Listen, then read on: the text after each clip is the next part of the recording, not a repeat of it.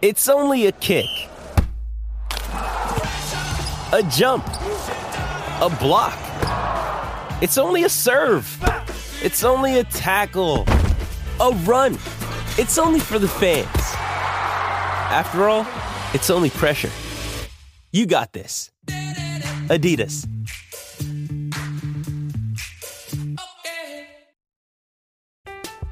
I'm Alex Rodriguez. And I'm Jason Kelly. From Bloomberg, this is The Deal. Each week, you'll hear us in conversation with business icons. This show will explore deal-making across sports, media, and entertainment.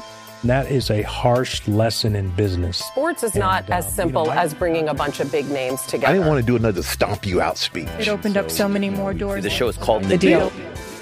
Listen to The Deal. Listen to The Deal on Spotify. Why take one vacation with the family when you could take all of them? With Royal Caribbean, you don't just go to the beach. You visit a private island and race down the tallest water slide in North America. You don't just go for a road trip. You ATV and zip line through the jungle. You don't just go somewhere new. You rappel down waterfalls and discover ancient temples. Because this isn't just any vacation. This is all the vacations. Come seek the Royal Caribbean. Ships Registry, Bahamas.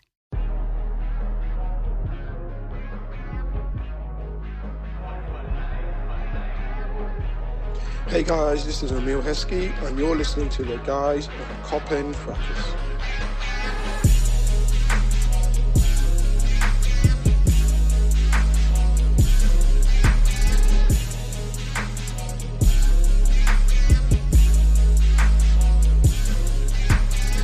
The longest wait, a generation on and more, for the 19th time in their history, for the first time in the Premier League.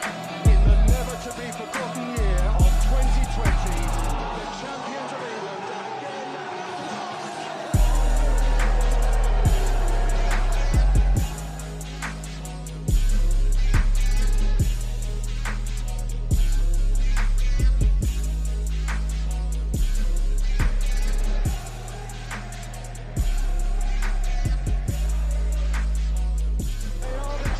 Hello everybody and welcome to this week's episode of Coppen Fracas, powered by Touchline Media Group.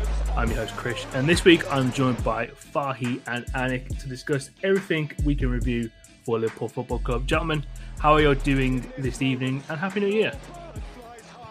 Yeah, Happy New Year, Krish. How you doing, mate? I'm good, man. I could have done without all the Happy New Year. So where's this report? Where's this document? As soon as I logged onto Teams this morning, but no, I'm all good. How long does a Happy New Year last for, by the way? I mean, how long can we keep saying Happy New Year for? So I think until the 5th. I think the 5th's a good cut-off point. Yeah. Are we saying this for what? Because anything after the 5th, then, yeah, I'll just get frustrated. I'll be like, mate, you're like 360 days early. That's what I'm going to turn around and say. Yeah, now I kind of just continue on until people say it, stop saying it to me. Just it is what it is. I think it's usually like 2 weeks. I had someone do it in like end of January last year. Yeah. And I was like, it's a bit late, that one, you know. Yeah, you get them people, man. Brother Fahy, how are you doing? I'm all right. Just had some roasties. Tasted really good, so I'm in a good mood. I thought, before I speak about the dross at Liverpool Football Club, I'd feed myself some nice food. So I had some roasties with some fish and some salad. Went nice. That's what we like to hear. Make sure you're well nourished before you get a good flogging in. That's, as it is in the Bible and whatnot. But yeah, of course, if you do want a bit more Coppen Fracas content, and we've got a lot of stuff coming within the next month, do head over to the Patreon page. That's www.patreon.com/Coppen Fracas and sign up from as little as £3 a month today. We'll talk a bit more about all the Patreon stuff a little bit later on in the pod, but there's only one place we really have to start off, and it is Chelsea 2, Liverpool 2. Start off how the game started, really, because I know people will moan if we don't discuss this kind of off the rip. Do you think Mane should have got sent off 6 seconds into the game?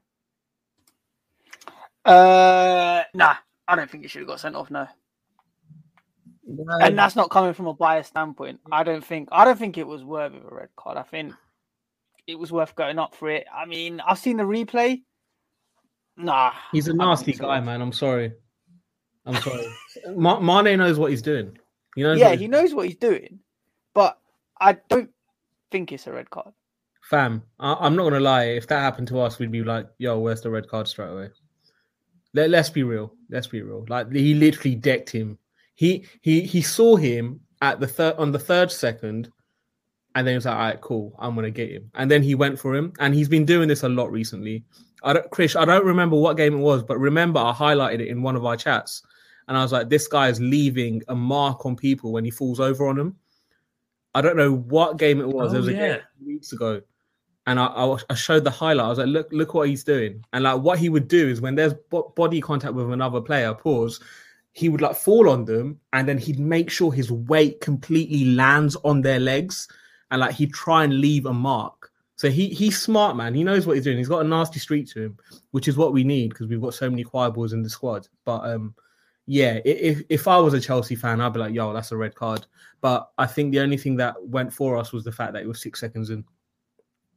Yeah, I mean, it's one of those ones where you can kind of say, obviously, the adrenaline's flowing and whatnot, but I think that's a fair point to say as well that we've seen it in Atletico Madrid games, especially as well, that he gets so amped up and so kind of pumped up that he, kind of leaves a little bit extra in and gets people wound up for it. So it is what it is with that. But also on the flip side as well, do you think Mount should have got sent off?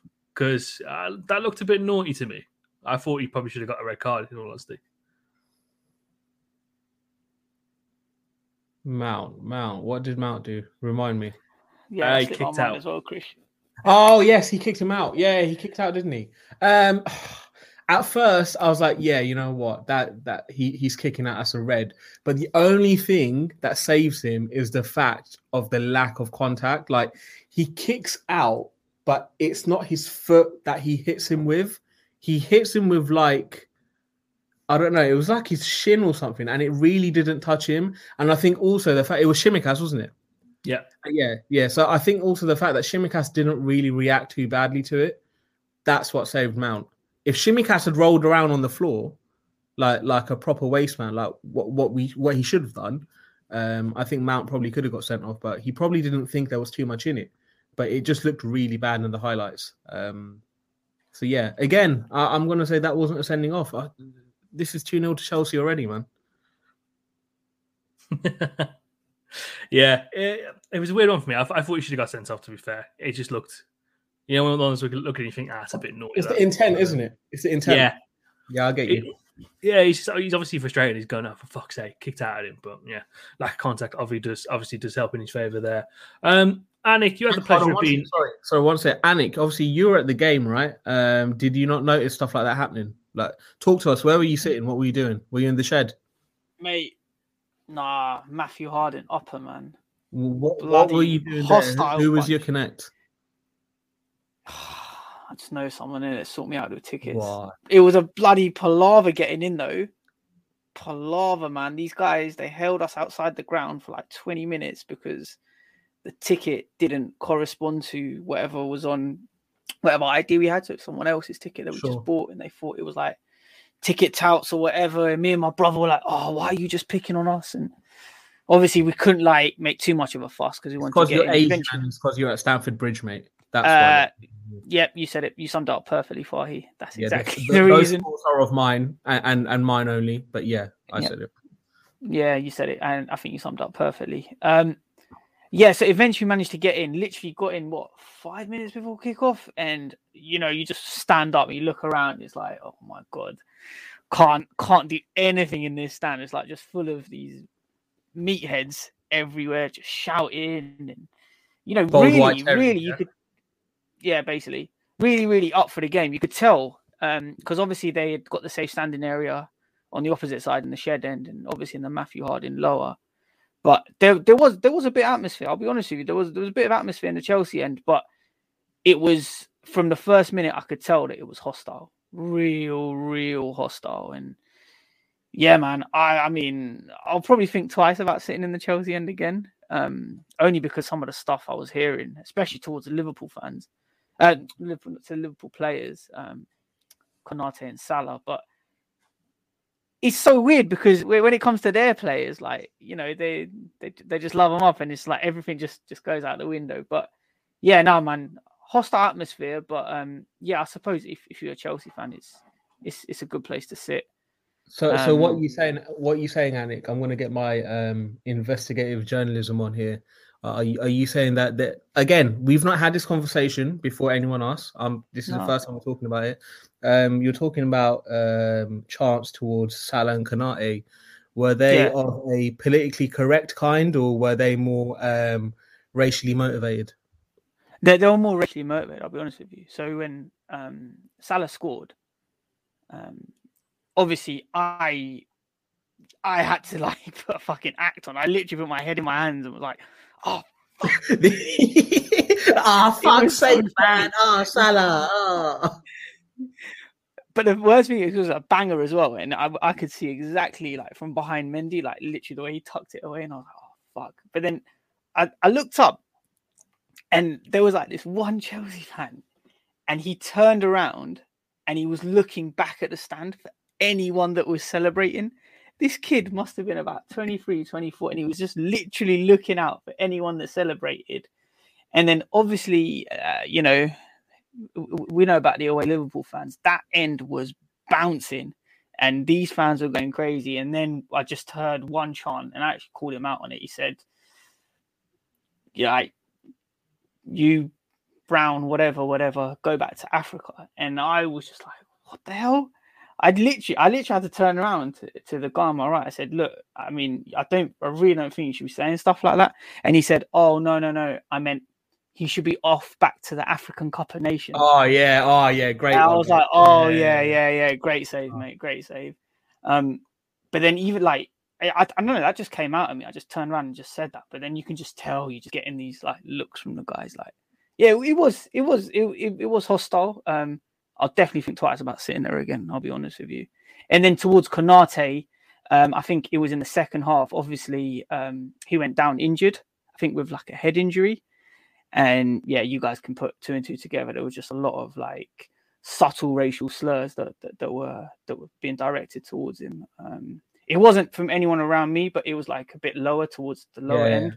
They were literally just going crazy, and yeah, just saying a few bad stuff. I mean, sadly, the thing is, none of us are surprised, and the listeners that are going to be listening won't be surprised either. Yeah, they're not surprised. And yeah, again, nothing will ever get done about it, and we'll just accept it, and nothing will ever change. Yeah, it's just one of those things. But no, it was looking good. I was like, I had this smug look on my face at 2-0. But yeah, I'm sure we'll get into how the goals are scored on the Liverpool end, and especially the defensive frailties we had when conceding them. I thought we were watertight though.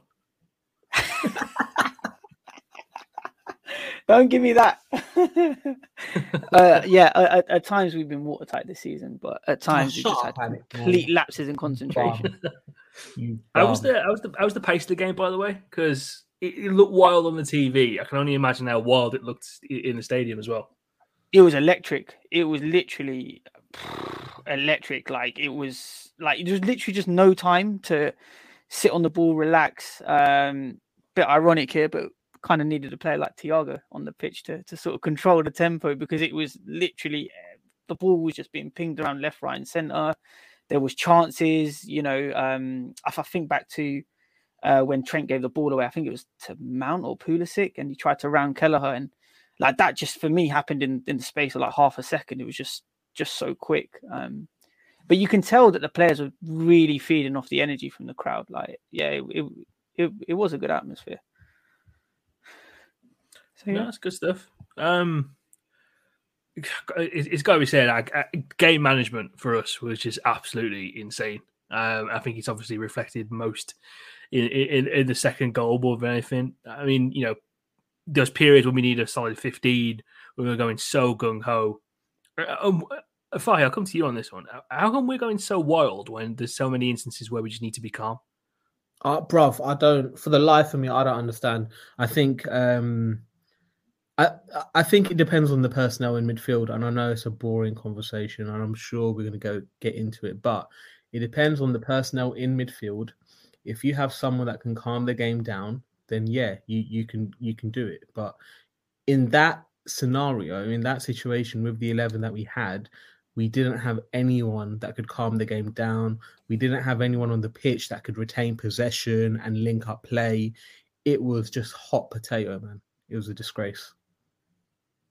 Yeah, it was absolutely wild. I mean, I actually thought we did a decent job kind of before Coventry scores that goal. I've been fairly decent with the ball and just kind of like reducing them from having chances. So it's just, you could tell how big the momentum was in that game. And if I'll come to you, right, a lot of people wanted that kind of 17-18 style of football back. And they've got it, and it's absolutely horrendous to watch. What are your thoughts? Yeah, man. It's not good, man. It's not good for my stress levels. It's not good, for my hair loss. It's not good for my betting either, because it's just like going all sorts. We just don't know what's going to happen with this Liverpool side. I think I just want to come back to your previous point though, Chris. I feel as though the game management, especially at the start, I thought it was quite good. I thought it was held to skelter. That period after we scored the second goal, I think we got 10 minutes where we're actually fairly decent. Exactly. And I thought, honestly, I was like, yes, what a great game to come and see. It's going to literally be another 5-0. I was so confident at 2-0 that we were going to go on and win, similar to what happened against United, especially the way we took our chances. Like, there's chances, they came to us. Mane Ranza keeper scores. Chance falls to Salah, bang, 2-0.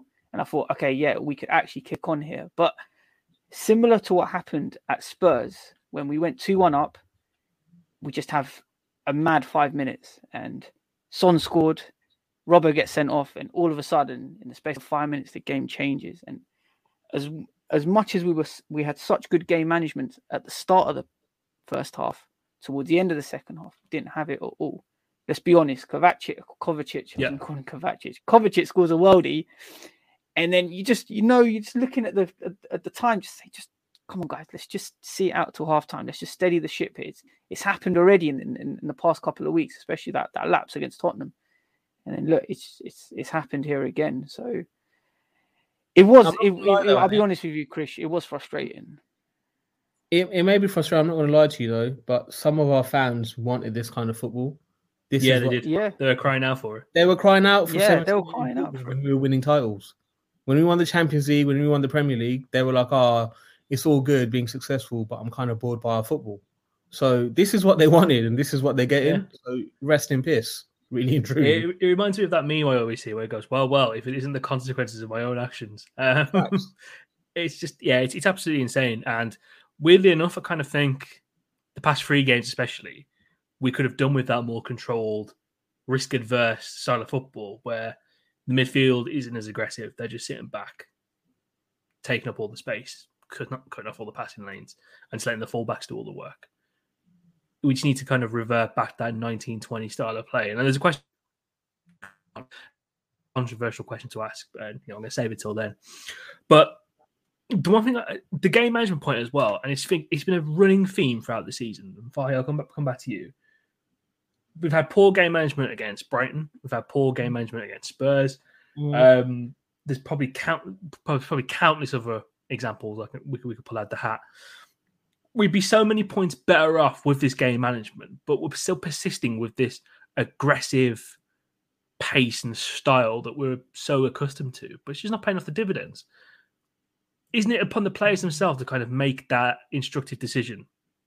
And I'll look at kind of the Van Dijks and Hendersons, who are the leaders on the pitch, to just bring the line back 5 yards or not be as aggressive in getting Trent into some attacking positions. Do they just need to kind of have that wherewithal to be a bit more switched on? Yeah, no, you're right. I think, obviously you follow instructions by the coach and whoever's there, Pep, Klopp, whoever, but I think... It might be us, fucking Sunday. Yeah, I mean, true, it might be us on Sunday. But when you're then actually on the pitch and you can feel the fact that you guys are literally fucking around, you're not retaining possession, you're losing the ball every 3 chances you kind of pass it around. It's like, all right, we need to change something. We need to calm down. And that's where you look at your Van Dijks. That's where you look at your Hendersons, your Milners, to kind of tell everyone to relax. And it just wasn't there. And I think previously what we've seen in other seasons is, when the boys have their heads down or they're a bit rattled, one of the leaders come out and they're like, yeah, guys, come on, calm down. They'll give like a pep talk to a few players or whatever. This season, I'm not seeing it. Just like the other day when I was criticising Milner for Tyler Morton's performance against Spurs, again, in the Chelsea game, when shit was going south, I wasn't seeing any leadership. There was nothing there. And you're back to your question. You're right. I think sometimes the players do kind of need to look at themselves and kind of take a bit more ownership because, it's all good listening to your coach, but when you can actually see on the pitch what's going on and you guys need to regroup, you need to do something about it, and they're not doing it.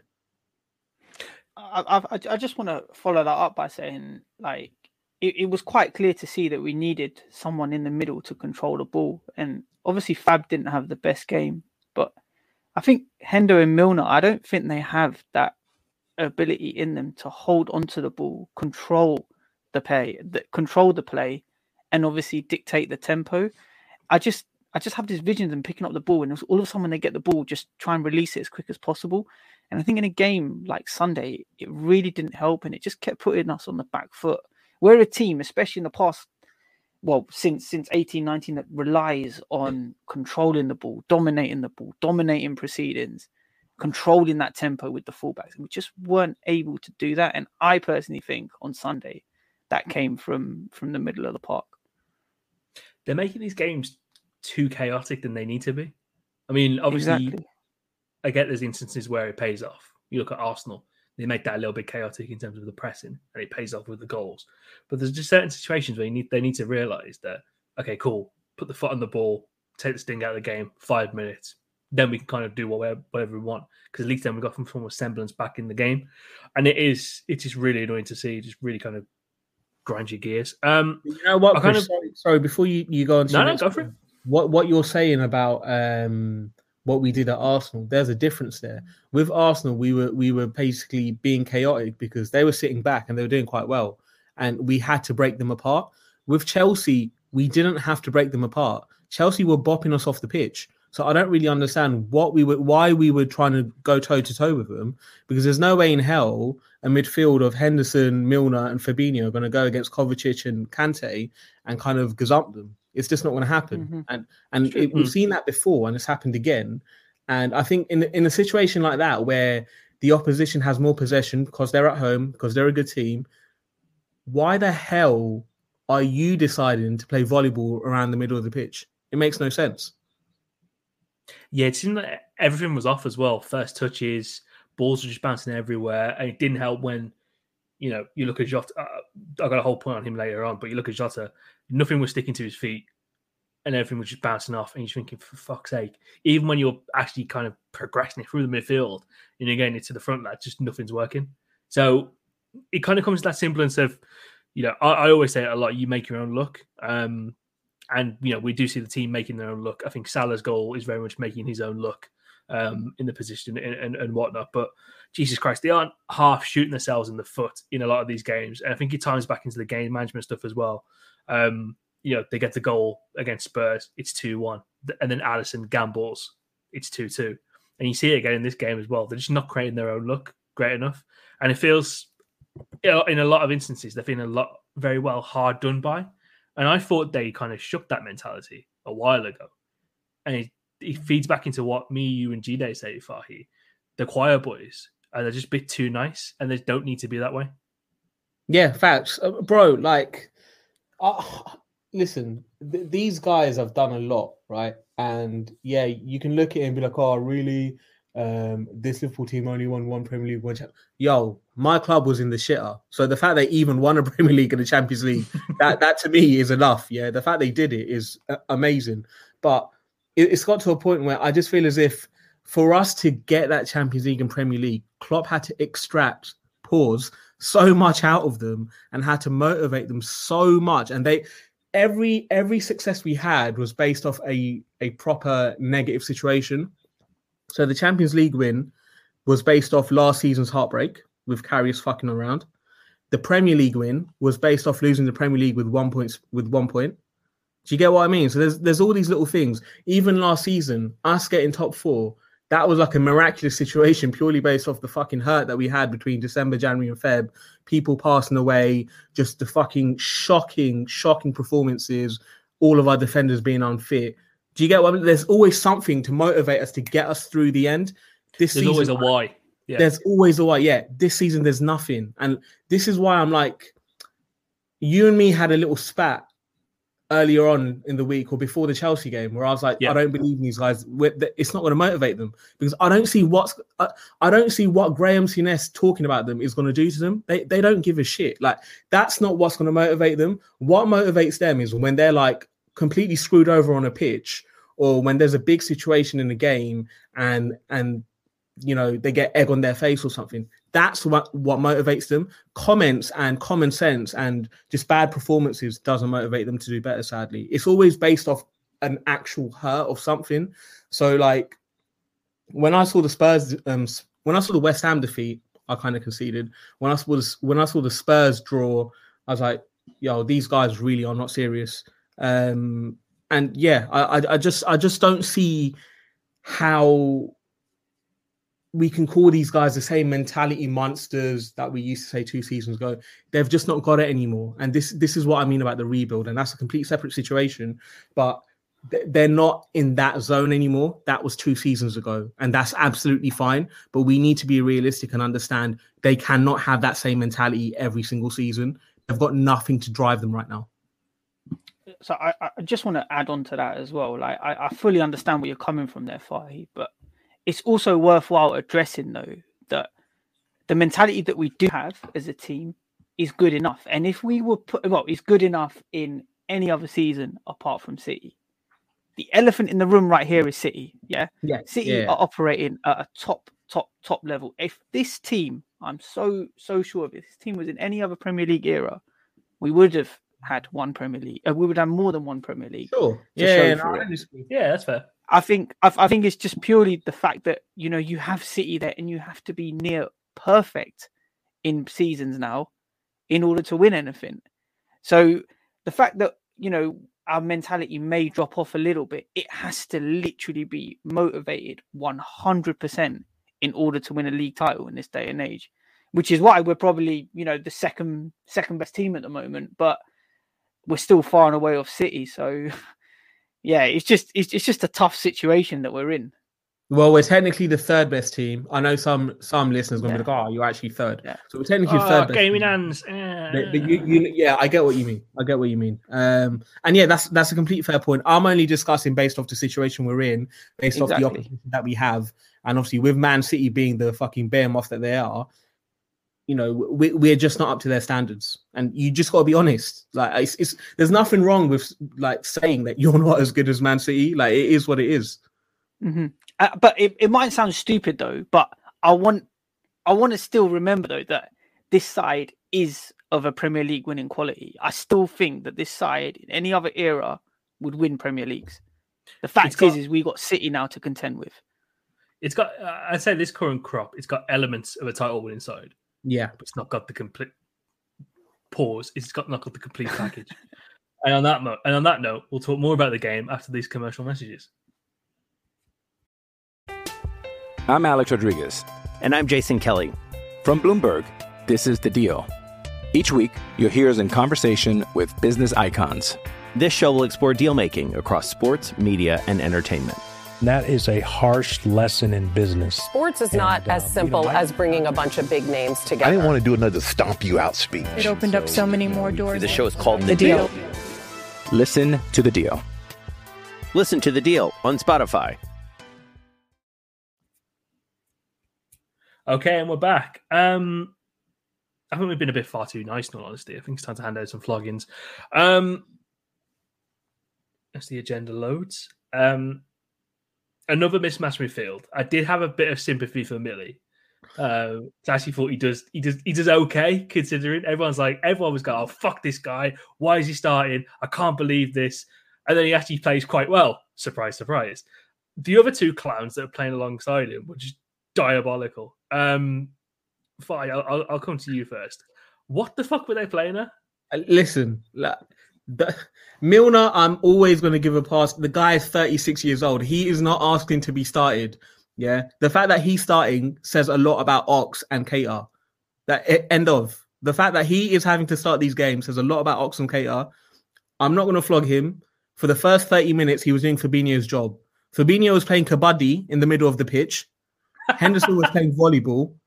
Milner was the only one actually doing anything. And then after 30 minutes, he lost the plot as well.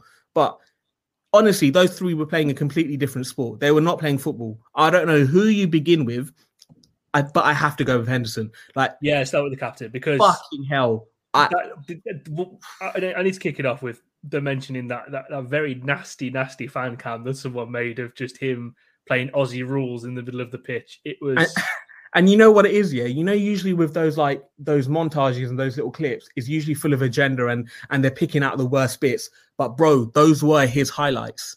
That was the game. That was his. That's actually what he did. Every time the ball came near him, he fucking lashed it somewhere. He never wanted to hold on to it. He just wanted to fucking move it forward, to the right, to the left, anywhere but to an actual player. Like the guy was an absolute disgrace. An absolute disgrace. It was legit one of the worst performances I have seen from that bloke since Croatia when England played them like 3 years ago. It was that bad. I cannot believe he could do that with Trent on the right and Salah on the right, and he still managed to fuck it up. I don't understand how you can have so many world-class players playing right next to you and you cannot keep possession. I don't get it. It also needs to be said that we're very much we're quite a fair pod. We don't particularly have agendas against players. We have obviously players we think could do better and contribute more. We're not like other pods or personalities that have agendas against players. But fuck me, that was an abysmal performance. It was. His passing completion was 69%. It fucking horrific. Absolutely horrific. He is our club captain. Yeah, he's our club captain. He's supposed to be supposedly one of our best midfielders. And yes, in the past, he has done that. He has been great. But fucking hell, the past few weeks, it has been so difficult to defend that bloke. And honestly, Chelsea topped it off. That's what I started dishing it out. I was like, you know what? I can't do it anymore. I can't keep coming up with excuses of, he's playing a new position in the right CM. He's kind of got different things to kind of focus on. It's more about supporting the attack with Salah and Trent, all this stuff, blah, blah, blah. Yet we keep on conceding on his side. He can't keep possession. He can't calm down the game. Like, what is he doing right now? I don't understand. So do you think, and Anik, I'll come to you on this bit, do you think it's because he's just been flogged into the ground the past couple of weeks? You know what? As a captain, I thought this sort of stuff wouldn't get to him because he's had it before. I know he does get flogged. A lot of people always say he ain't got tech and he ain't got this, that, and the other. And I remember quite vividly when it was against Southampton, a couple of years ago, he had that advanced role, and then he played against Chelsea and he assisted Mane, and everyone was like, he's adapted to this role really well, especially after coming under a bit of criticism. I don't know. Something for me tells me that it is kind of getting to him now. And I gave you that example because it showed that he could bounce back from it. But I don't know. I just feel right now, it seems like it is getting to him. I don't know. Does he need time out from the team? If he needs time out from the team, No. He has to keep on playing till he sorts himself out, mate. Exactly. Like, there's no luxuries here anymore. There's no don't have anyone there. That's the most Asian response, by the way. The personnel. It's the most Asian response. Ben, sure, you'll continue to play. Okay. You're fucking playing. You have to keep on playing till you fix yourself up. 69% in the middle of the pitch as our club captain, as one of the most experienced men on the pitch. What the fuck are you doing? I watched it back. You know what? I'm a sucker for pain. Yeah, I'm a sicko. I like this shit. So I was like, you know what? Let me watch the highlights back. And he was fucking terrible, man. He was so bad. He was. He got the ball and he was, just knocking it forward. He had no control to anything that he was doing. Fam. He was shouting a lot. It reminded me of Luis Garcia. This is what Luis Garcia used to do. This is exactly what Luis Garcia did. But the difference with Luis Garcia, he was a left attacking mid. So that's a bit more acceptable because he's told to make things happen. This guy's playing right centre mid and he's fucking around. Fucking hell. And then if you want to get onto Fabinho, because we may as well get onto him as well. It took him 30 minutes to wake up.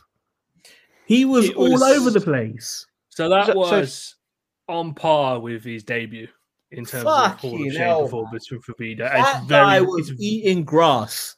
Kovacic made him eat grass like a cow. He was so bad. And everyone's like, I fucking tweeted it, and everyone's like, hey, well, what do you expect when Henderson and Milner are next to him? Fuck off, man. You have to own your own position. It's not just about who you're playing next to. Fucking Salah plays next to Dross sometimes. He still makes it work. Like, I've seen him a couple of times. I've seen him a couple of times pick it up from the keeper, and he just didn't look that confident coming out with the ball. So sloppy, man. He was so sloppy. He didn't look confident. It was fucking. Yeah, I remember there was one instance where, like Kante's a good player, but he just whistled past him, and I was like, Fab, no one does that to you. Your long legs, what do they call it? I think they call him the octopus or something. Like, he doesn't let anything go past him, and I was just like, that's when I realized, oh shit, Fab, man, you ain't having a good game at all. But he had COVID, right? I'm not saying that's an excuse. Yeah, he did have COVID, right? He did. I'm not saying it's an excuse, but Henderson had a mysterious illness that wasn't COVID, but had all the COVID symptoms. So we might as well just say COVID, because fuck it now.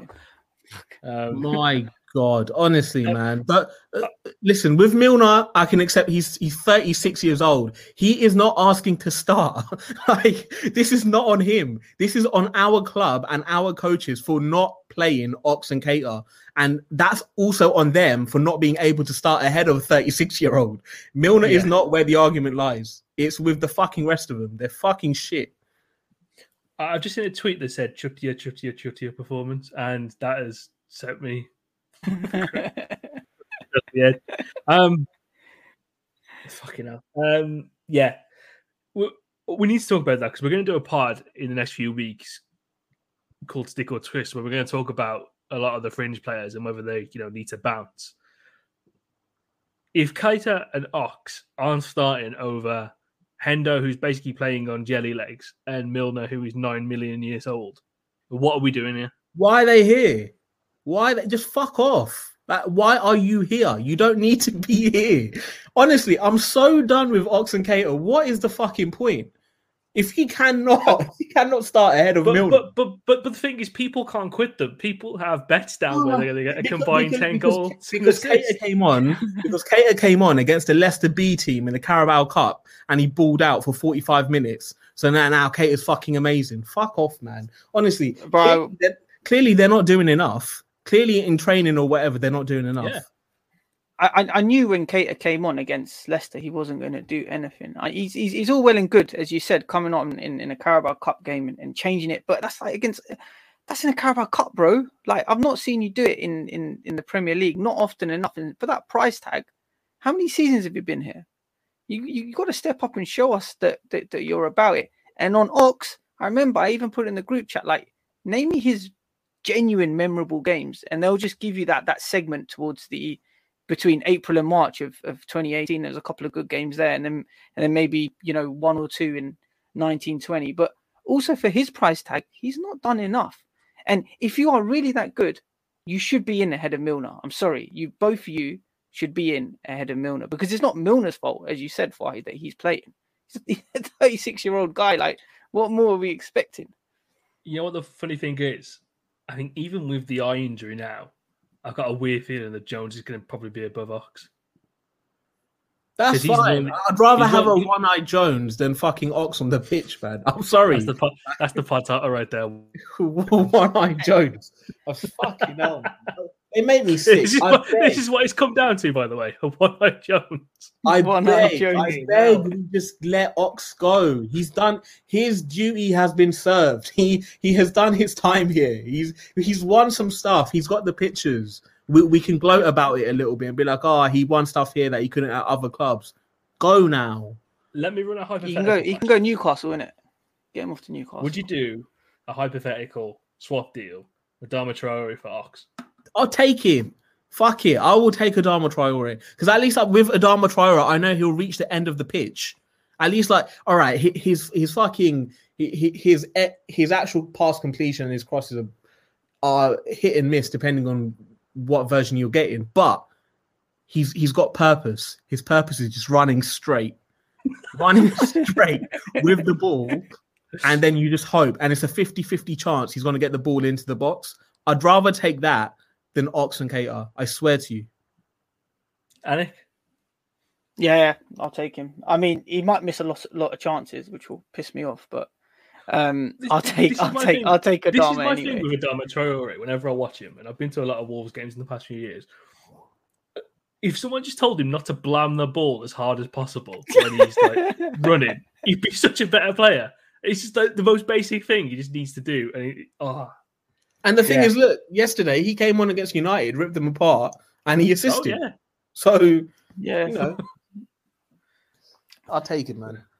But I mean, Chris, on that point, like if they are on the fringes and you gave me a choice, would I sell them? Of course, I would sell them, but as long as we get a competent replacement, like actually go and buy someone that's almost there or ready-made for a role in our team. I don't want it to be supplemented by some player coming back from loan or some young guy that we're going to buy in and try and bed into the system. No, like if we're going to sell them, especially when you consider the amount we paid for them, probably 80, 90 in total for them. Okay. I want a ready-made player. I don't know. We'll probably get. I reckon you probably get 20 million for each. Yeah. 40? Because 40 million. They're entering like what? Last 18 months their deal? Yep. So Bissouma. Bruv, fam, there's so many players in the league I'll take over those two right now. And with Naby, it's not that.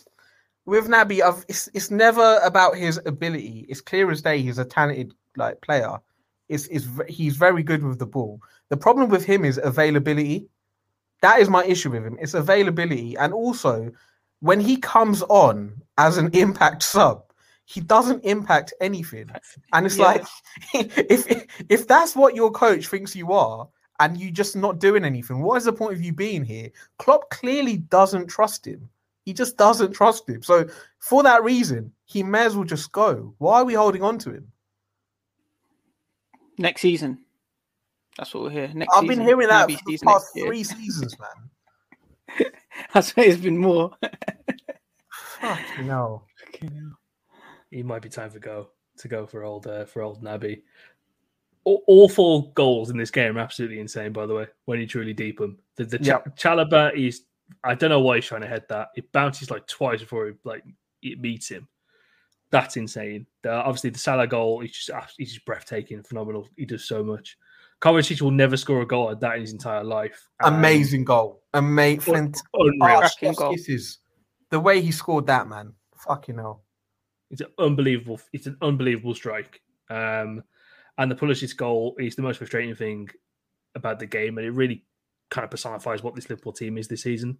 We'll do all the hard work to get ourselves in a winning position, and we'll throw it away because we just can't do the basic things properly. It also personifies the right side of the pitch, and it also shows the fucking drop that we've seen in Van Dijk. With Van Dijk, I can excuse it because he's coming back from an injury. It takes a long time for you to get to your optimum. That's absolutely fine. With the right side of the pitch, the same kind of goal keeps on being conceded. Something needs to be looked at. Yeah, it's that transitional goal. It happened against Atletico Madrid, happened against Brighton, and it just keeps consistently happening, and it's so annoying. It's even Leicester. Leicester as well. It's very annoying, and it's the same people involved, and nothing changes.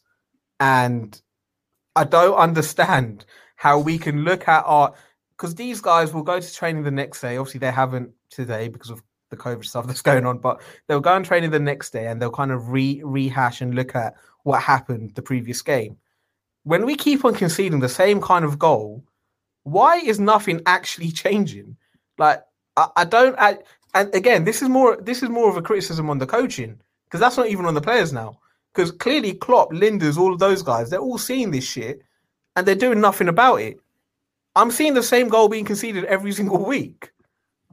No, it's true. It's that channel between the right back and the right centre back, and you said it now, and Peter also made the point earlier in the chat. Like, I'm getting fed up of this now. Every time, you know where the danger is going to come from. Like, address it, sort it out, because when you're 2-0 up, you should be seeing that game out. We should have been walking out with a win. We should be discussing a win right now. And that's the most frustrating thing about it as well. Thought Kelleher did really well. He's one of the one positives that you can actually take from the game. Obviously, he does concede 2, but I think overall his performance is he's brilliant. I don't think he does that well against Leicester in the cup, but you look at him in this game, he does really well, and he gives you a little bit of optimism that you've got a decent number 2 there. One guy who had an absolutely absolute insane game of football. So just for listener kind of just for listeners, I was violently ill on Sunday. Like I thought I was going to die. Like I thought I had COVID. Turns out I don't have COVID. I was just so ill. And then I watched what Diogo Jota did on the football pitch on Sunday, and it made me even more ill. My head was on fire. I felt like Ghost Rider. My skull was just absolutely on fire. And then to even make things worse, Ox comes on and then he goes, you know what? Oh my God. Yo, can I quickly, before you get onto Jota, go for it. Oh my God. What have I done to deserve Ox up front in 2022 in a Premier League game against Chelsea? I swear to God, this is 4 days on. What? Sunday was the second day of the year. What the hell have we done to deserve Oxlade-Chamberlain up front as our centre forward against Chelsea in such a big game? What the fuck? Fuck, I know. Oh my God, man. I still can't believe that happened. And it's going to happen again. When they were looking to counter and the ball lands at his feet, bruv, and his touch was the heaviest thing. We're 3-on-2. Yeah, really heavy. I remember that one. I'm getting hot thinking about it. It's just, oh my God. Yo, the way Salah looked at him like, you piece of shit. He's like, bro, you better not be here when I get back from Cameroon, or I swear down. You better be on loan at Newcastle, man. Enough is enough. Just go. Fucking hell. I love what Diogo Jota has done this season. The one thing I don't like is his passing. It just needs to be improved. Peter, Anik, you were at the game. What were you thinking as you were sitting there surrounded by racist Chelsea fans as everything is pinging off Diogo Jota and you're there thinking, what is going on? What was running through your mind watching his performance? I was so frustrated. I'm like, because it's just such a helter-skelter game, especially in the first half. It's just like, all we need is that final ball. Yeah, I remember going back to the Leicester game. It's just the final ball that was required. And Jota, he's got credit in the bank. I love him. Yeah, great player, great finisher. He's got that about him. But just sometimes in these games when you need that control, you need the ball to come to your feet and just have it stick, caress the ball, flick it on. Firmino-esque at times. Just do that, and it could work out for us. But it just wasn't happening, and it was very, very frustrating. It's definitely an area of his game that he needs to improve on. But yeah, I still got a lot of time for him. I still love the way that he gets in there and he gets those goals. It's just these slight elements of his game that he just has to improve on, especially away at Chelsea. You've got to be doing better there. I completely agree, and this is where I kind of think that I've been saying it throughout the season, really, that tag team where it could be him and Firmino kind of rotating up front. Maybe Jota goes on the left in certain periods too. I mean, that's going to be so key to kind of helping his development as well. Just seeing how those actions on the pitch are, kind of that ball retention and those kind of short layoffs is going to be so beneficial to him. But yeah, just Sunday, it was just, oh my God. Also, what made me laugh as well is when my dad kept asking, where's Divock? Like, I had an older brother called Divock. It's like, where's Divock? Dinner's ready. Where is he? This is also what I've been thinking. Does anyone actually know what his injury is? Where is he? What is wrong with him? He could be probably going Newcastle, man. You never know. And honestly, I feel as if the club have just decided, you know what, Nat Phillips and Origi, we're going to just pretend they've got injuries and keep them safe and try and flog them in January. And I feel as if that's what's going on. Phillips, I 100% agree. It would be absolute insanity to sell Divock now. Yeah, but you say that, Krish, but our club is fucking full of idiots. They're full of idiots. They don't plan properly. And I can definitely see Origi being sold. Why take one vacation with the family when you could take all of them? With Royal Caribbean, you don't just go to the beach. You visit a private island and race down the tallest water slide in North America. You don't just go for a road trip. You ATV and zip line through the jungle. You don't just go somewhere new. You rappel down waterfalls and discover ancient temples. Because this isn't just any vacation. This is all the vacations. Come seek the Royal Caribbean. Ships Registry, Bahamas. I'm looking. He says he's injured. There's nothing to say what it is. Exactly. No one knows what's wrong with him. Yeah, he's off. Fam, he got no. He listen. He scored. He scored after the Wolves game. He scored the next game. He scored in Champions League, right? And then he did get against Milan. Yeah, he got some type of injury. He did get some type of injury against AC Milan, but that was like a month ago, and no one speaks about him at all. It's as if he's not in the club anymore. Yeah, he could be off. It's really weird. I'm just trying to look at injury history on Transfer Market, see if anything pops up on there. Muscular problems, 20 days. Bruv. Fucking hell. Yeah. No one knows. No one knows. All I'm seeing is that he's been linked to a move to Juventus. That's all I'm seeing. So, which makes no sense, but it makes no sense for us to let him. It makes no sense, and we'll talk about it a little bit later on. If you have seen Divock Origi, by the way, please call the Divock Origi hotline and please report where you might have seen him, because we are getting slightly worried now. We're going to confront a little bit of an awkward truth, and I think it might be a little bit difficult to say, but the conversation needs to be had. But we're going to do it after these commercial messages. Okay, and we're back. It's time for us to confront a little bit of an awkward truth. Are we simply not as good as we were when we won the title? And because simply the current team we've got now, the title winning team, just look miles apart, really. What are you guys' thoughts? Because we'll talk about the lack of future planning a little bit later on, but we're looking at the cracks in this team, and I think other teams are exploiting them a lot more than they would have in the past. What are you guys' thoughts on whether we're better this season? Are we still a title winning team? No. Anik? Yeah, simple as it would. No, and it's hard to say, and I know I said it earlier, like, look, this team is good enough. Like, in any other era, I'm so confident that this team would have won leagues. But if we're going to compare the best of this best Liverpool side, it's got to be that 2019 calendar year. You know, we were going, first half of that year, we were going toe-to-toe for the league, and we were battling in the Champions League. And the Champions League weren't even straightforward games.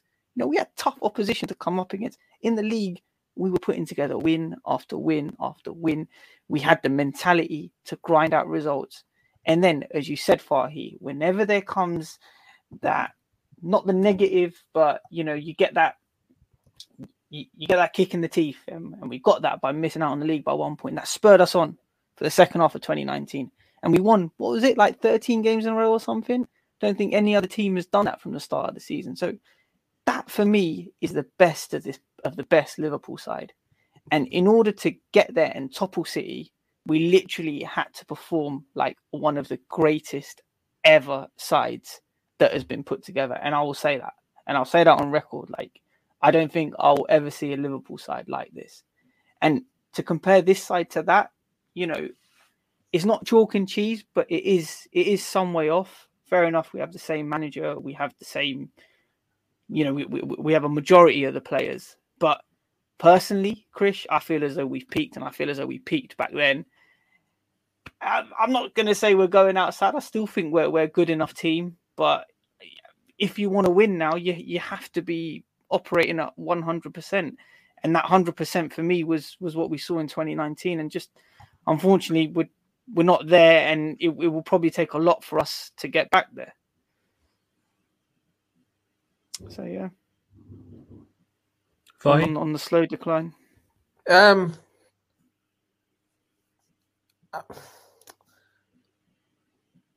There's never been a doubt in my eyes about our like main 11. The main 11 is good enough to go toe to toe with anyone. That's absolutely fine.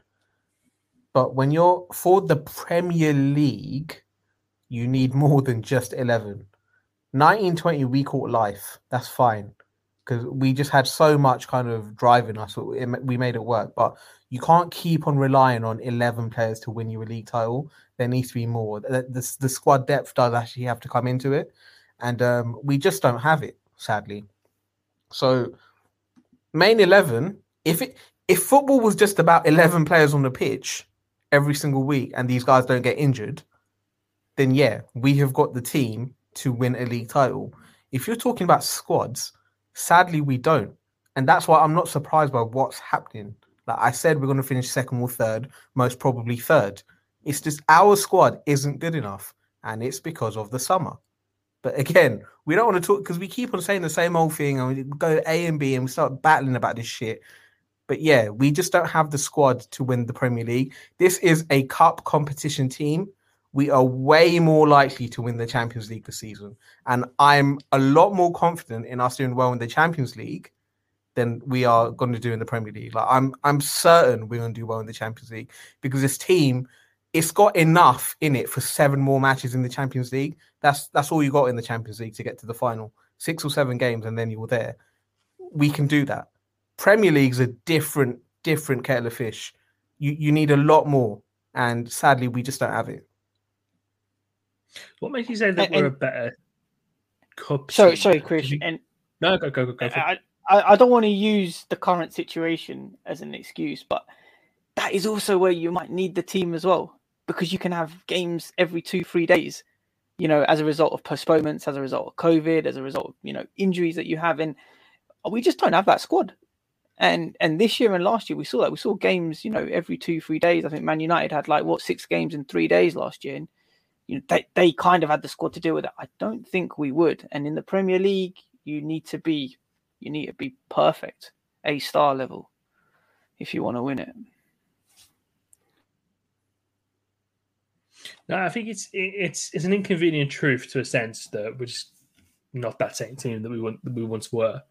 I think they're still good enough to be up there and challenge. Whether they're still going to be there, April, May, that's a completely different conversation in itself. But I'm interested to see why you think we're better built for cup competitions here as opposed to the long rigors of a season. Because of just the chaotic kind of football that we're seeming to play this season. That's ultimately it. And I think, again, when you're looking at Europe and you're looking at the Champions League, the pace that we play football at in the Champions League means we seem to gazump the majority of teams, because European football is a bit more of a slower pace, it's a bit more methodical, whereas we just go gung-ho and we seem to just kind of obliterate people. And that's why we won 6 games in the group stages. So that kind of football suits cup competitions. But when it comes to the Premier League, you can't do that every week. It's not sustainable. And that's what you're seeing. That kind of shit football where you're just fucking launching balls like fucking Henderson did on Sunday, just launching it at Salah, hoping something sticks. It's not sustainable for 38 games. Yeah, no, I think that's completely fair. So, I mean, can we all agree now, to a certain point, that the league is gone? Fam, I said it off the West Ham, man. It was gone then. And listen, there was I get it. We then won 5 in a row or whatever. And they're like, oh shit, we're doing all right now. We're doing all right. But bruv, these guys don't have it in them. It's just, and it's not their fault. It's on the club. It's on Klopp. Like, we just didn't package up the squad properly this season. It's just not enough for the league. So yeah, I concede defeat.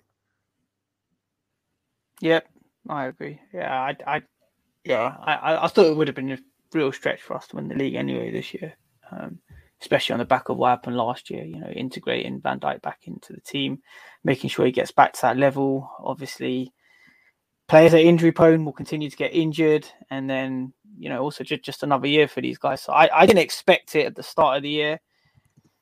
Yeah, we've had a good first half of the season. We could kick on and do well, but I think the league's a stretch. I'll be honest with you, it's still a far stretch. I'm not kicking out until it's mathematically impossible. So Chris, you still believe, yeah? Well, I'll always have a faint bit of hope, but I mean, I'm also realistic in the fact that more than likely you just see the machine that is Manchester City. It doesn't seem to be letting up.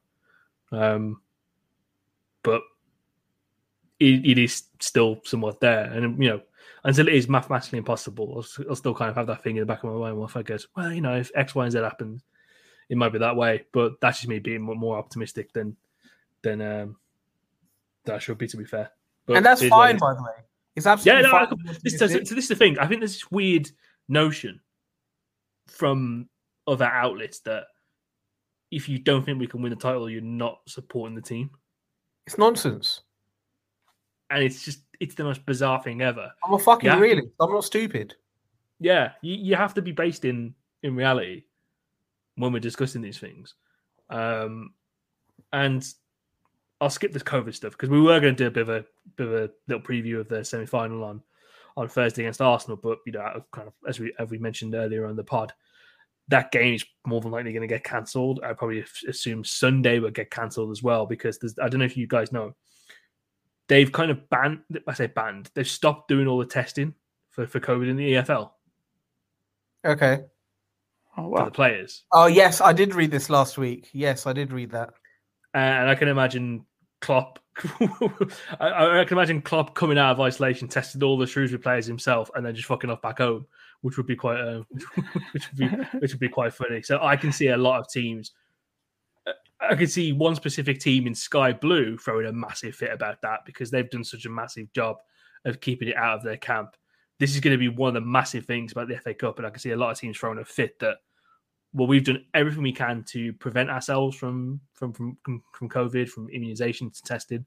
We're not going to just, allow this mixing of players where it's going to, increase the risk of exposure. So I can see that being a massive, massive issue towards the end of the week. Let's just get straight through to the frustrations we've got about the squad depth. And I've prepared nothing for this. No notes, no nothing. I thought it'd be really good to kind of just have a quick and honest, frank conversation. Because it feels like we returned back to August 2022 when we're having arguments, not even daily, hourly, about what the fuck was going on. And, Klopp hasn't been back, the lack of investment, blah, blah, blah, blah, blah. And I'm just going to let you guys kind of have at it. I'll jump in with my opinion too and mediate where it needs to be. So, Fahy, I'm going to let you lead on that. I don't think there's anything to mediate, to be honest. I don't think Anik is as stupid as some other people. I think Anik is probably going to be agreeing with what I say, and it's just factual. The fucking proof is in the pudding. There wasn't enough to fucking back Klopp this summer, and this is now what we're getting into. We've got to the point where we're going to have to concede defeat in the league early in Jan. Or let's say latest early in Feb, because we're just going to fucking fall apart. We only have adequate depth in centre-back. So we've got 4, that's fine. Left-back, Tsimikas is a great replacement for Robertson. Jota and Roberto Firmino, absolutely fine. The midfield, don't get me started, because you've got bodies, but all of those bodies are always on the fucking floor. Like, the only one that can actually stay fit is Fabinho, and even he has an injury record. So really and truly, centre-back, left-back, and centre-forward is where we have depth. Right wing, we don't have anything. In terms of wide forwards, we don't have any actual depth. Right back, Trent has to basically play every single game. And our midfield is a fucking joke. It's an absolute joke because you don't know who's going to start. We don't have anyone settled. We don't have a settled 3. We know what the 3 would be, but Thiago can't stay fit. Henderson is fucking playing volleyball, and Fabinho goes missing every so often as well. So I always say the main thing is sorting out the core of your team. Once you sort out the core like we did before, you had Alisson, Van Dijk, you had Fabinho, and then you had your forward line. That's it. It's done. The spine is there. Right now, we don't have a spine. Our midfield is the issue. We need to fix that. And people can talk about, we should have replaced Wijnaldum, whatever, we miss him. Okay, it's happened. Wijnaldum's gone. We need to replace him. So my big issue from the summer was, I'm sorry to interject, yeah, go on. Thiago for me was the one other replacement. It just came a year earlier than it should have. Yeah. The real replacement that needs to happen now is Henderson. Because from what I feel is Henderson moves into that Milner kind of role where it's one appearance every 3 games, let's say. But you need someone who can do that job on a consistent basis. You need a fresh pair of legs. That's the main thing that we should have been replacing this summer. Yeah, no, that's fair. That's fair. And I think, yeah, like you said, Henderson's going to go into the Milner role. Milner will probably leave, will become a coach or whatever, and that's great. He's done a great job for us. But yeah, you've kind of got, you need to replace that Henderson position, and then you've got Ox and Keita who are going to probably leave, so you need to replace them as well. So it's just, we need to sort out the midfield. I think that is my biggest bugbear right now, is it's just not settled, and that's what's irritating me. And obviously we need a wide forward. So for me, obviously, I agree with a lot of the points you made. I mean, one thing that really gets me when it comes to the transfer market, and especially this year, was, you know, our fan base were celebrating contract extensions and extending the contract of the team. Like if you're a big club, that is what should happen naturally. This is a natural process. You extend the contracts of your top players, and we've done that. And I think they made it out as though, yeah, look, this is our signings. We're sorted. We'll be okay. This team, this set of players has gone. They've gone toe-to-toe with City. And you know what? By signing on everyone, we'll be absolutely fine. No, that's not the case. Because we need to add to the squad. Because everyone is also aging. It's quite clear to see that midfield, in order to work in this industrious midfield, you need an engine. No one in that midfield has the engine to keep going for a number of games and also get about the pitch. And I know they're like workhorses, but we need someone like that. It's crying out for someone like that. And we said it at the start of the year. We need a midfielder, and we need someone to support the attack. We looked at the AFCON games. We knew what the AFCON games were, Crystal Palace and Brentford. And we thought in our head of heads that, you know what, Bobby Firmino, Taki, Origi, and Jota will be able to cover it. And we all thought, oh yeah, that's fine. Salah, Mane off, Keita. I never thought that would be enough to cover it. Yeah, okay. But I never thought. No, yeah. No, what we'll say about that is heading into AFCON. Now, after what we've seen from Minamino and Origi up to this point, I was thinking, okay, cool, for 2 games, that should be enough. Realistically, they were thinking for 2 games with the form that they've shown this season, that should be enough. Now we have no idea. We don't even know where Origi is, and Minamino's injured, so that kind of throws it out the window. And like, okay, fair enough. I can see why certain fans might have said, okay, we can be covered with those players, but God forbid, what happens if something happens to Salah? What happens if something happens? What are we going to do if something happens to Mane? Same thing happened last year. Van Dijk, one of our senior players, got injured, and everything just went sort of tits up. I'm not saying that's going to happen, but what happens if that did happen? Why do we not have cover? Why do we not have adequate cover for those winger positions? Like, that's like our USP as Liverpool, like to go for the wings, attack, get goals. And if we lose a player in that position, what are we going to do?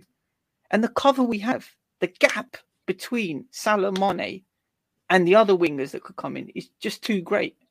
It's just too great. And it's, yeah. So my main issue is, number one, contract extensions. That don't work for me. Like, that's just normal. If you're a big club, you do that as per normal. Second of all, midfield, cover that up quickly.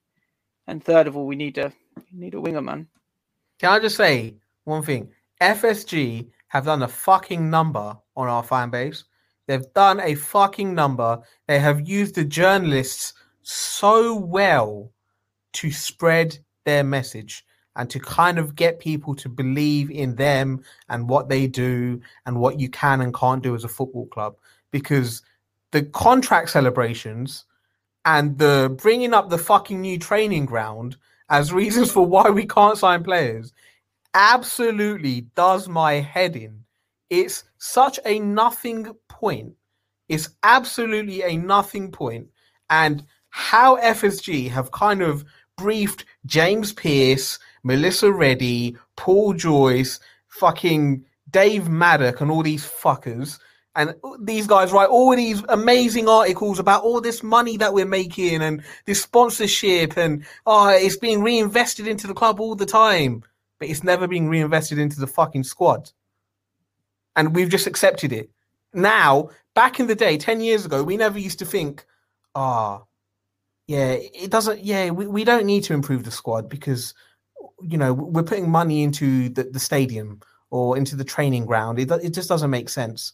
Whereas now, you'll make a comment about not signing a player and you have 10 dorks at you and they'll be like, but you're being spoiled. We just got a new training ground. What the fuck has a training ground got to do with me being a football fan? What? I don't watch football for training grounds. I watch it to watch my team win. Of course. You're missing out, lad. Yeah, I'll watch it for the training grounds. These guys are all watching inside Melwood or something, or Kirkby, wherever the fuck we train nowadays, inside the AXA training center, on YouTube. Like, what? I don't understand. Like, surely we all watch football for the same reasons. We watch it to watch our team win. So why are we always talking about money and justifying not improving our squad? And infrastructure should be one of those things that just happens naturally as well. Like, it shouldn't affect player recruitment. It's nonsense. It's nonsense. And we spend all this time praising my fucking Edwards and all this kind of stuff. And, we plan everything out methodically. We plan out transfers 2 years ahead of time. Fuck off, do we? We don't plan any of that shit out. We don't do any of that. We just scout a bunch of players and then we fucking hope we can sign them. That's it. Nothing is planned out 2 years in advance. I'll tell you that for free. Meanwhile, Michael Edwards was planning his escape to Real Madrid. Exactly. And the Mbappe talk, yeah, you're right. Edwards did talk to Mbappe for Madrid, not for Liverpool. That's where he's going. He's making me laugh as well, because you see Gravenberch, Real Madrid looking at Gravenberch, it's like, hang on a minute, I was told he was coming to Liverpool at some point. So Bruv, is it just him taking what Edwards has done? Yeah, he's fucking played a blinder. He's been paid by FSG, and he's gone into these talks talking as a representative of LFC, whereas on the side he's actually speaking to these agents and being like, "Yo, you know what? I'll pattern you a move to Madrid. Just hold on a bit. Just hold on a bit." That's what he's been doing. And you're going to see Madrid are going to get all the fucking worldies in the summer, man. And Edwards is going to be there smiling with his fucking 4-eyed. I'm so done with this shit, man. We've been screwed over again. I'm so done with it. Just a thing on the contract thing as well. So, for me, I thought the whole point of renewing the contracts was rewarding the players for the hard work that they've done. Goes without saying. But mainly, I thought it was to raise the floor of what the average wage could be, so you could then attract a higher caliber player, and then there would be no in on £200 a week because the disparity isn't there. Because the thing with Liverpool is they act like a super club in every single facet possible, apart from when it comes to spending money. You know, it will be, yeah. We're going to see Salah getting a contract extension come the end of January. Telling you, that's what it's going to be. They'll use Salah contract or something to pull over our eyes and say, yeah, look, we managed to do something. Secured a salary new deal. 100%. And then James Pearce will write a fucking 1,500-word article about, we weren't able to sign a player, but Salah is the new signing. He guarantees us a new wide forward for the next 4 seasons. That's the form of Divock Origi as he made his return from his mysterious injury convinced Liverpool senior execs that they didn't need to dip into the January transfer window, honestly, as they were convinced the Belgian had done enough to earn himself an extension in his contract. That's spot on, Chris. That's exactly what they're saying. I've read too many of them. It's ingrained in my mind like the fucking Manchurian Candidate. But there's whether we like it or not, there's going to be a lot more transfer stuff coming up on the Patreon page in the next month or so. Why are you lying? What are we going to talk about? We're not signing anyone. We're going to talk about Nat Phillips leaving. That's what we're going to talk about. You know, like, you're literally making people unsubscribe from our Patreon page. Right? We got to give them more than that, man.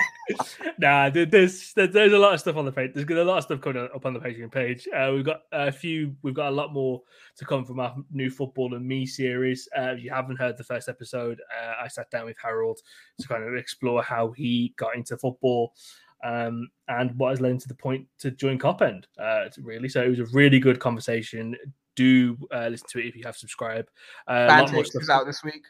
Yeah, we've got a lot of stuff coming from Bantix next. I'll be jumping on there in the next few weeks as well to talk about wide attacking midfielders that we'll probably never sign. We've got the AOB will be returning. We did a festive edition of AOB a few weeks ago. It was me, Fahy, and Harold. It was a very good laugh. So AOB will be making a triumphant return. Of course, when we do play games, you will have the weekend preview, the midweek preview, and of course the post-match pods, the famous post-match pods. And we're just going to do a lot more stuff as well, just in terms of, stick or twist, like I mentioned earlier, what will happen with fringe players, the Christmas list, what players do we really want to see coming in next summer. And it's going to be just so much good stuff coming up on the page. Of course, we're going to have the monthly Patreon fracas where we sit down with all the other members of the Touchline Media Group as well to see how the season's going. So that'll be a lot of fun. See if there'll be a lot of fun if you want to hear United Pain, because their pod yesterday was an absolutely fantastic stuff. So if you want to hear more about the godfather of gegenpressing, do be on the lookout for that. So yeah, all that and more for just £3 a month. So do subscribe today, and the link is in the bio.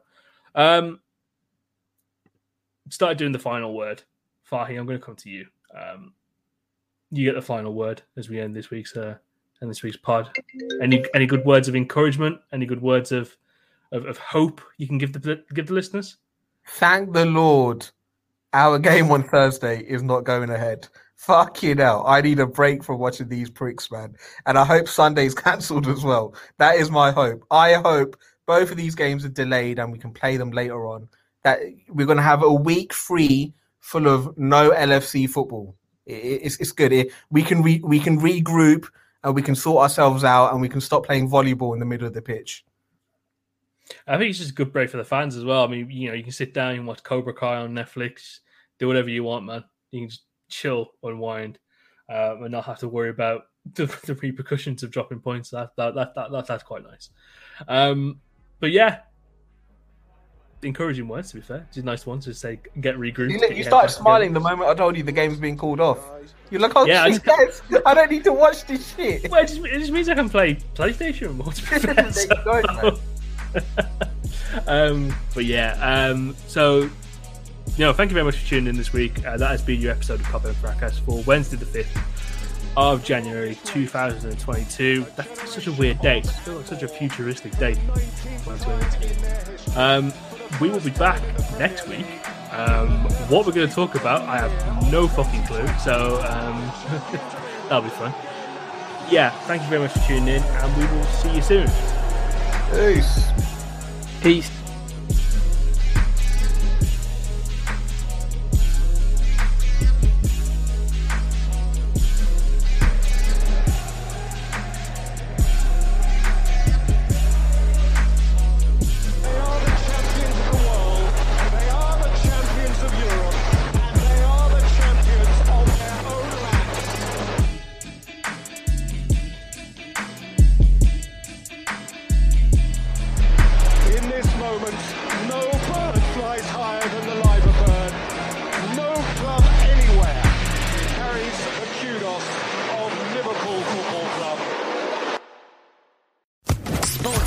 Podcast Network.